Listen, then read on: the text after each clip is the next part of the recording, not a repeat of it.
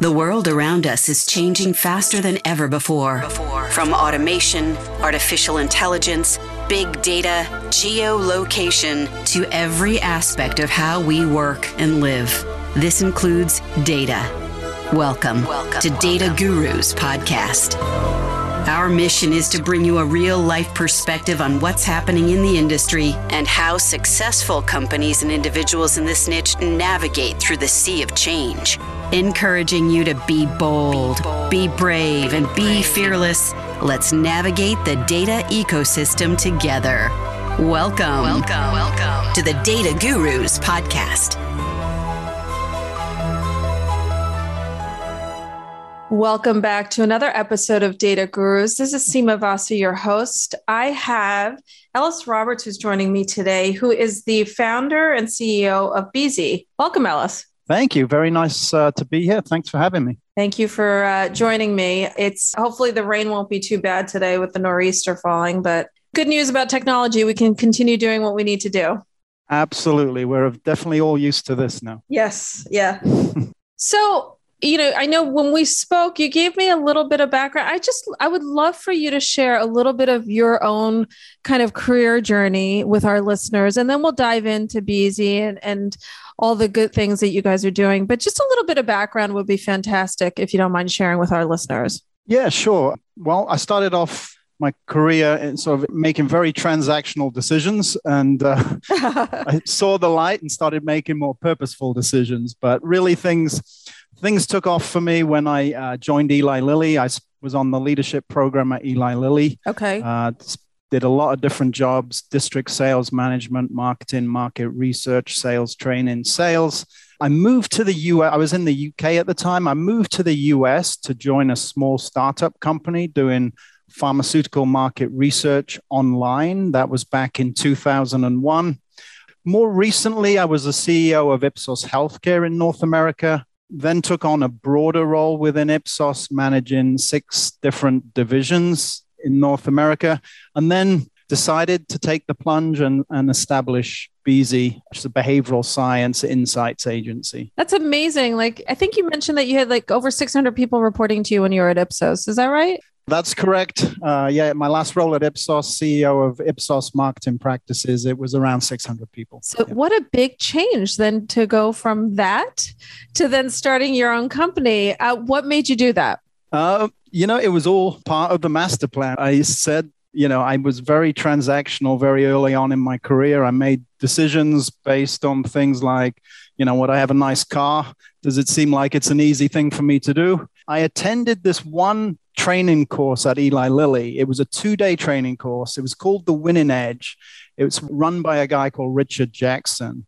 And it's all around mindset management. And it really was an epiphany for me. It really forced me to look at myself and kind of get my act together. And part of that approach was about being purposeful in your planning, whether it's your personal, your career, or your financial goals. And I made the decision back then, it was 1997, that I was going to set up my own company, but I had no experience of doing that. And so actually the reason why I left Eli Lilly to move to the US was to join a very early stage startup and expose myself to entrepreneurialism and also just test myself out. Am I scared of failure, or am I going to challenge myself and get outside my comfort zone? And so every role I took on from that point was with a view to building a business. Even at Ipsos, when I took over healthcare, it was a very small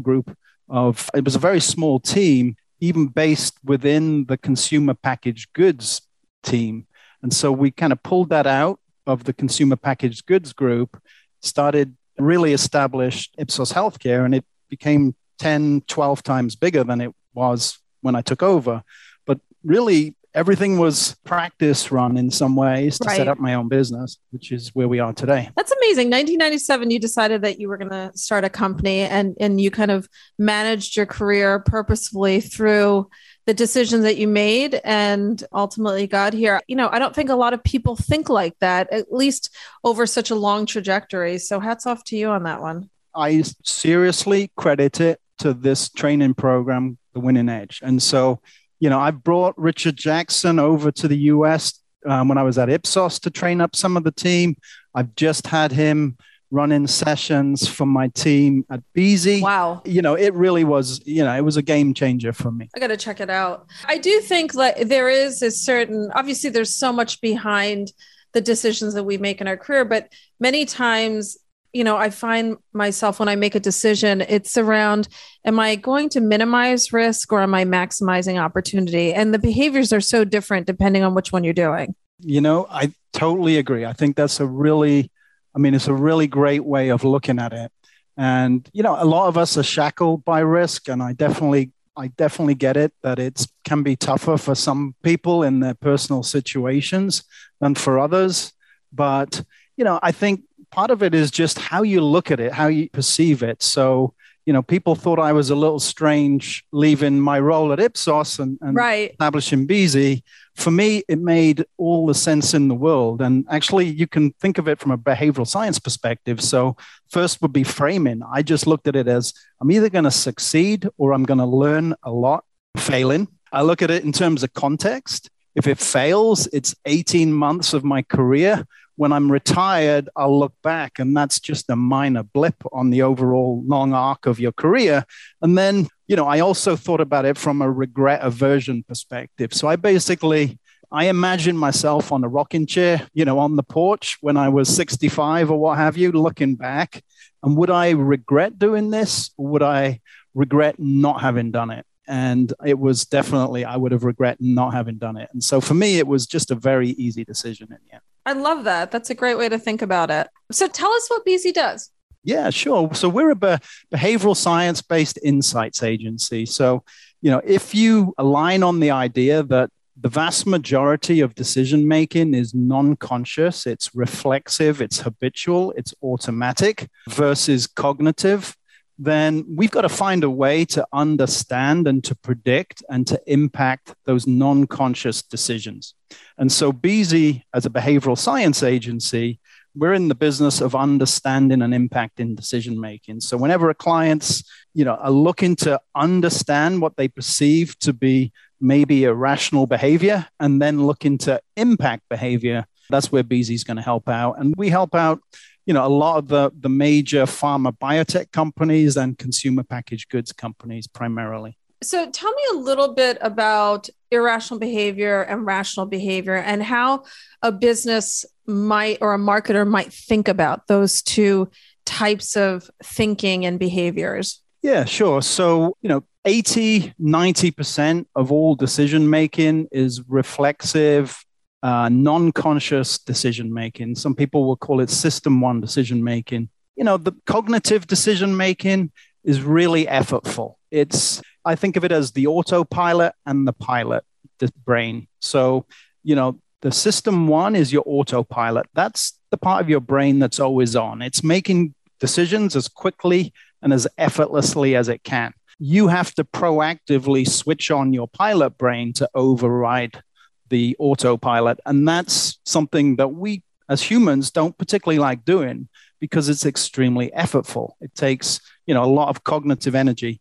And so if so much of our customers' decision-making is that system one decision-making, if we're going to execute on effective marketing campaigns, we need to understand that and know how to impact that. Without that, you're only tapping one side of the brain. And so what we'll say to our clients is, yes, you're obviously in the business of persuasion, just as all of your competitors are, but you can get an incremental benefit if you can also tap in to the other side of the brain and nudge customers appropriately towards the desired behavior.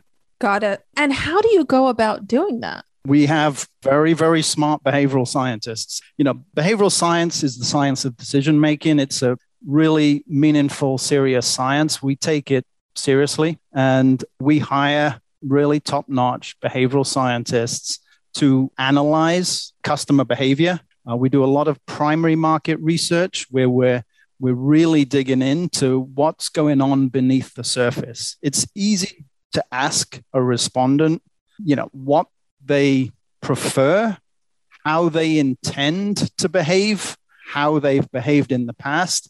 But that often gives you just a small part of the answer or even sends you off in the wrong direction. And so for us, what we want to do is establish, a real strong body of facts and then infer and interpret based on behavioral science what's driving that behavior. And just as one example, market research tends to think that the power question is why. Why did you do that? Why do you think that? That's a question we'll never ask. Okay. And the reason for that is if somebody's decision is non-conscious, they literally can't explain why they made that decision. So why ask them? They're just going to post-rationalize their answer. And, what we're doing here is getting beneath the surface for clients. And that's why the clients that we've got, I think, we had one client last week say, I'd love to recommend you, but I want to keep you a secret. I don't want to share. It's their competitive advantage. Yeah. I mean, think of it like this, Seema. If you can better understand how your customers are truly making decisions versus your competitors, how significant is that as a competitor? Yeah, it's a huge competitor. It's invisible, it's sustainable, and it's a total competitive advantage because you have the opportunity to impact them more greatly. So give us an example a little bit. So you said you don't ask why because somebody might just rationalize the answer, even though it might be something that's, unconscious. They just make that decision. Give a flavor of the types of questions or the types of data that your behavioral scientists would look at to uncover, the drivers or the motivations to make a decision. Sure. Yeah. So there's three broad approaches that we have. We either do behavioral audits based on prior research and external empirical research that's out in the public domain. We'll do qualitative research or we'll do quantitative research. Those are the three broad areas that we work in, but everything we do has behavioral science, at its foundation. Probably, let's take physician qualitative interviews, which we do a lot of for pharmaceutical companies. If you ask a doctor, how do you make your decision on a particular treatment? They're going to tell you the same thing every time. It's efficacy, that's my primary driver, then it's safety, then it's tolerability. It's simply not the case. The vast majority of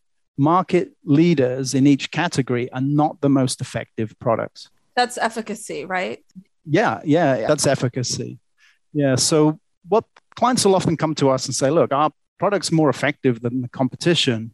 Doctors say they intend to use it. They're not using it. What's going on? Well, the fact of the matter is it's not just based on things like efficacy. So in that situation, we'll take a look at we may run a qualitative study. We'll look at the overall dynamics.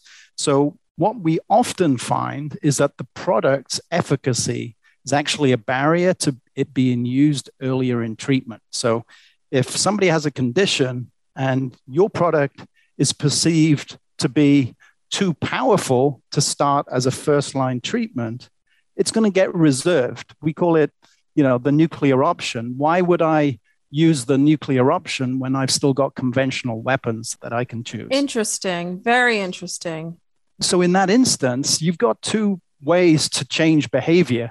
You have to either take a look at the problem, i.e. the condition, and make it more salient, the burden, the risk, the need to be more aggressive in treatment. You have to look at reframing that condition, or you have to reframe the product. And in this case with the product, you've got to make it feel less extreme. You've got to make the solution feel like more of a fit for the problem. And in that instance, it's not about promoting heavily on efficacy.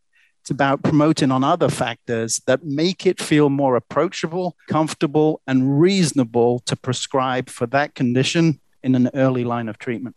Very interesting. And how many, to uncover that amazing insight, how many physicians would you have talked to on a qualitative basis to get there? Yeah, so it absolutely varies, but we will have as low as 20 physicians, and we'll be teasing out what I would think of as really new, meaningful insights. The very first qualitative study I remember Beezy doing was for a pharmaceutical company. The country manager of that pharmaceutical company emailed me after the study results and said, And this was a product that had been in market for 7 years. We're going to reposition the product as a result of this research. We're even thinking of doing a relaunch. And it was purely because we were looking at things from a different angle. We were trying to tap into the physician's non-conscious drivers of behavior. They knew the conscious drivers of behavior back to front already. There's nothing we could do to help them there. That's quite exciting. And how did the relaunch go?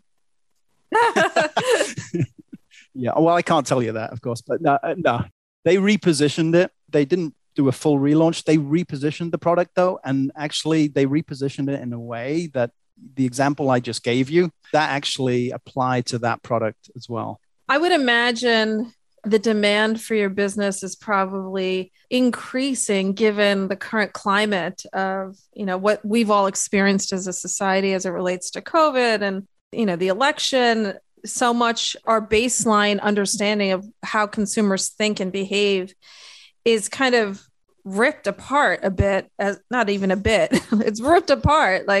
So our clients, what are you seeing from a client perspective in terms of trying to understand, what is that baseline now in terms of consumers understanding perceptions, behavior as it relates to, everyday life?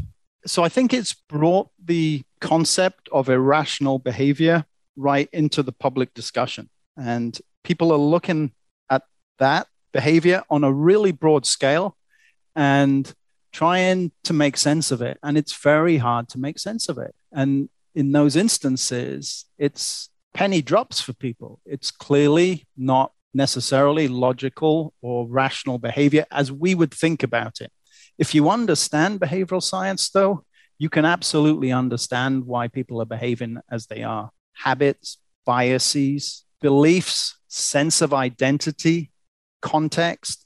These are all factors that are outside of people's attitudes, but have a significant impact on driving behavior. And behavioral science is really about filling in around these attitudes. So people used to think, and myself the same, that if you wanted to change behavior, you had to change people's attitudes. That was the route to behavioral change was through attitudes. Well, beliefs, sense of identity, biases, heuristics or mental shortcuts, the context in which you make a decision, perception of risk, cognitive overload, emotional stress, all have a modifying impact on your attitudes, which therefore drive a different behavior. And so I think people now are seeing that clearly exhibited out there.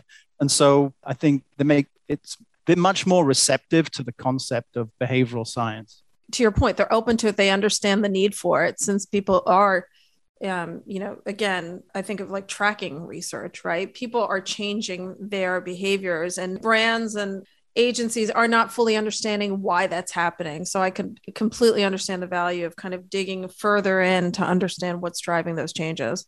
Yeah. So give me an idea from, first of all, your job sounds amazing. Do you actually get into the research being CEO and founder of the company? Do you get to look at all this data and participate as well? Absolutely in the thick of it. And, for me, it's fascinating. I'm not a behavioral scientist by training, so I don't consider myself an expert. My focus is on commercial impact. Behavioral science for me is the vehicle. It's the driver to help clients have improved commercial outcomes. And so my role when I'm on projects is really to ensure that the rigorous science is pulled through to practical guidance, practical recommendations for how clients can make stronger business decisions and ultimately benefit from those decisions. But I'm very heavily involved, as you might expect for a relatively small agency. Sure. Yeah, no, and also it seems like it's very intellectually stimulating and interesting. So and every day probably is different depending on the project that you might be working on. For sure. I think that's what attracts people to Beezy, the candidates. They see, if they've worked in the market research industry before, they tend to have this sense that something's missing, that there's a gap in explaining behavior, but they're not necessarily sure what it is. They just got this uneasy feeling about it. And so they hear about what we're doing and start to think, wow, that could be the missing link that I've always thought about. And then on the behavioral science side, people who are trained behavioral scientists, of course, they take the science really seriously, and Beezy is a great home for them because we do as well. So, Ellis, you made this big jump. You founded your company. It sounds incredibly valuable, interesting, and successful thus far. What are some of the things that you kind of keep centrally in your mind as you continue to grow and run your business? So the reason for starting Beezy in particular, I talked about personal challenge, testing myself, getting outside my comfort zone. But the other piece for me is I want to have an impact. That's the measure of whether I'm doing well personally. When we talk about identity, I'm somebody who has to feel like I've had an impact. And so a big driver for setting up Beezy was I genuinely think that there will be an inflection point in the market research industry. There'll be a before and after behavioral science. And I really want Beezy to have played a role in driving that upgrade in the market research industry. So first of all, I want to be able to look back and feel like, yeah, we had an impact on the industry, not just on a company, on an agency. And so for that to happen, scale is incredibly important for us. So if we're just a 15-person agency forever, the likelihood we're going to impact the market research industry is very low. So a big focus for my team right now is technology, leveraging technology in the service of behavioral analysis so that we can scale up what we do at a much greater level. Got it. And are there a lot of tools and platforms that could assist in that? It's definitely heavily weighted towards machine learning and natural language processing. That's where we feel the greatest opportunity is. In when I think about those two tools, which I think are incredibly robust and interesting, it's so hard to give up control in some ways to say, right? Like, it's almost like you have to do parallel tracks, right? You do it the old way, you do it the new way, and you see the differences that are put out. How do you guys approach that? We're right in the middle of parallel tracking right now. Yeah, we're right in the middle of it. Actually, the project that we started yesterday is we've developed a model that needs to be further trained. And so we're actually running parallel tests right now with our behavioral scientists analyzing data, plus our machine learning model analyzing data. And we're going to continue to train that model to try and improve its accuracy. And that's exactly what we're going to be doing. But I don't think there's ever going to be a point where it's not human assisted for us, because there is a reasonable amount of judgment when it comes to behavioral science analysis. And we think the model will take us so far, and we'll need some human supervision of the model. Yeah, I would think so. I mean, it's scary to think otherwise. Yeah, I may put myself out of a job soon. I've got to be careful. Yeah. Well, I mean, we do talk about machine learning, particularly, and people continue to say that we got to, train the model. We got to feed the right data set. And that is all subjective, right? And it requires judgment in terms of what the inputs are to understand what the outputs are. Totally. And you see that with some of the bigger companies now with unintended consequences. Yes, for sure. With Google and Facebook, et cetera. They may be running AI algorithms, with the best will in the world, but unsupervised, you can have unintended consequences. And obviously for us, that unintended consequence would be something that would impact our clients. So we're going to be extremely careful that doesn't happen. Ellis, thank you so much for joining me today. I truly enjoyed our conversation. Thank you for having me, and I really appreciate the discussion. Of course. And if people wanted to learn more about your company, where can they find you? Yeah, definitely. Go to www.beezystrategy, so BEESY strategy.com, and we'd be happy to answer any questions that you've got. Fantastic. Thank you so much. Excellent. Thank you. Have a great rest of the day. You too. Teams are in flux, but you still have to get your research in field. Partnership with Paradigm Sample means you get our expert focus on every detail of your project. We have access to over 1 million consumers and many business professionals who are eager to voice their opinions and participate in traditional and non-traditional online studies, whether it comes to sampling, programming and hosting services or consultation. We are agile and quick to meet your needs. Visit ParadigmSample.com today. Thank you for tuning in to Data Gurus Podcast. This episode has ended, but your exploration doesn't have to. Head over to www.dataguruspodcast.com and access all the resources and links mentioned in today's show. You'll also find bonus content available to our podcast listeners exclusively. That's www.dataguruspodcast.com. Until next time, be bold, be brave, and be fearless.